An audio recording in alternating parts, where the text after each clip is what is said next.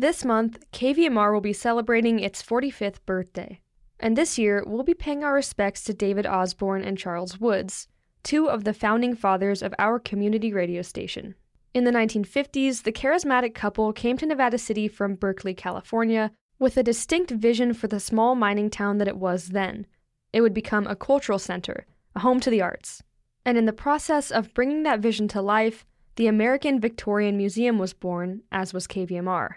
In the weeks we've spent in preparation for this important birthday, we've learned a lot about the accomplishments of both Osborn and Woods, but we also wanted to learn about who they were on a more intimate basis. To do so, we spoke with Howard Levine and Katherine Bramcamp. They both knew the two of them personally, albeit under slightly different circumstances. David Osborn had the best smile and the rosiest cheeks, and Charles Woods was the most serious, get-it-done person that I can remember. David would say always, "It will happen," and he'd have a chuckle.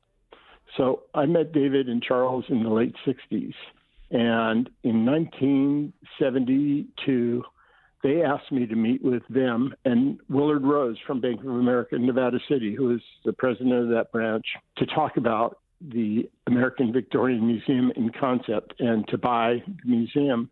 And so I, as a business person in San Francisco, came to the meeting at the studio on 24th Street in Hoffman, which was being built in collaboration with their partners. And we talked about the importance and the incredible vision that David and Charles had. That was Howard. And when planning his move to Grass Valley, he and his wife Peggy were convinced by David and Charles to purchase the house that they did. David and Charles told them that the house needed them. We moved there, and then we immediately were involved with their project and our project. And we were back and forth. But on the weekends, one of the people living with us, Wendy Schwartz, who's an artist, was the hostess at the dining room for Sunday brunch. And then we were just totally embedded in what was going on, the ephemeral, the posters, everything that David and Charles were working on. It was great. And they just kept trying to make that dining room work. And we would bring people to that dining room who came and stayed with us. And so it was just a great place for us. And then Peggy did a lot of artwork related to the American Victorian Museum, drawings inside, drawings of David and Charles lofts in Nevada City, and turned them into etchings. So it was just a really good friendship that lasted a number of years. And then they got so busy, and we got so busy in different things that we saw them less.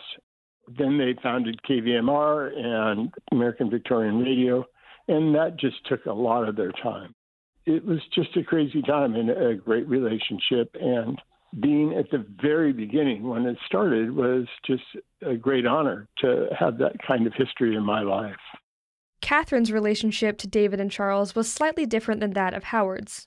Rather than encouraging her to become enveloped in their vision for Nevada City, they encouraged her parents to do so.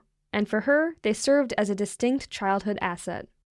So David and Charles were always part of my childhood. You know, they came up from the city. This was a rundown, funky town, and they saw potential here, just as my parents did.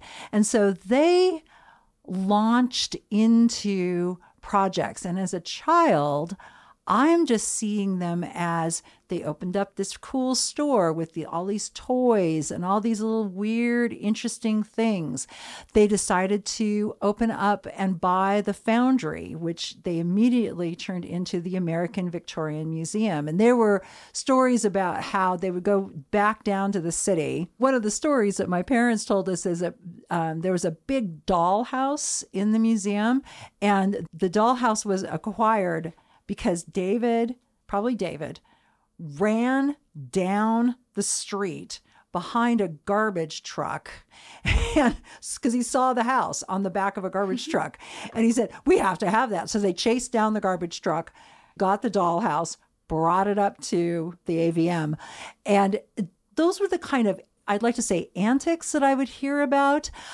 They were at our house a great deal. They helped my parents. They told my parents to buy the house that they were in because David and Charles heard about it going up for auction. That's how a lot of homes were being acquired.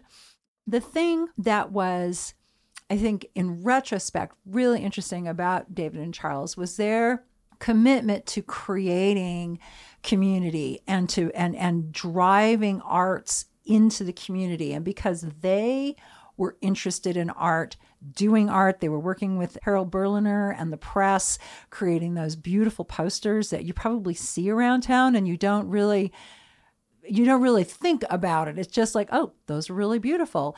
And they're all David and Charles.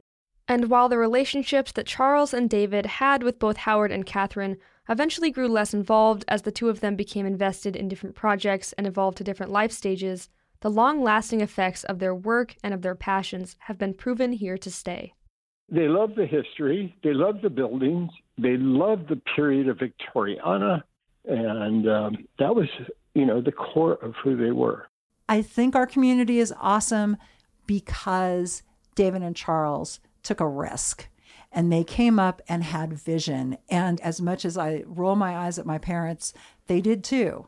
And those early pioneers who managed to get themselves up 80 and then over on 49, get out of the Bay Area that was by no means a terrible place, but they wanted a little bit more. And I just appreciate how much David and Charles put into the community. And I have been a fan forever.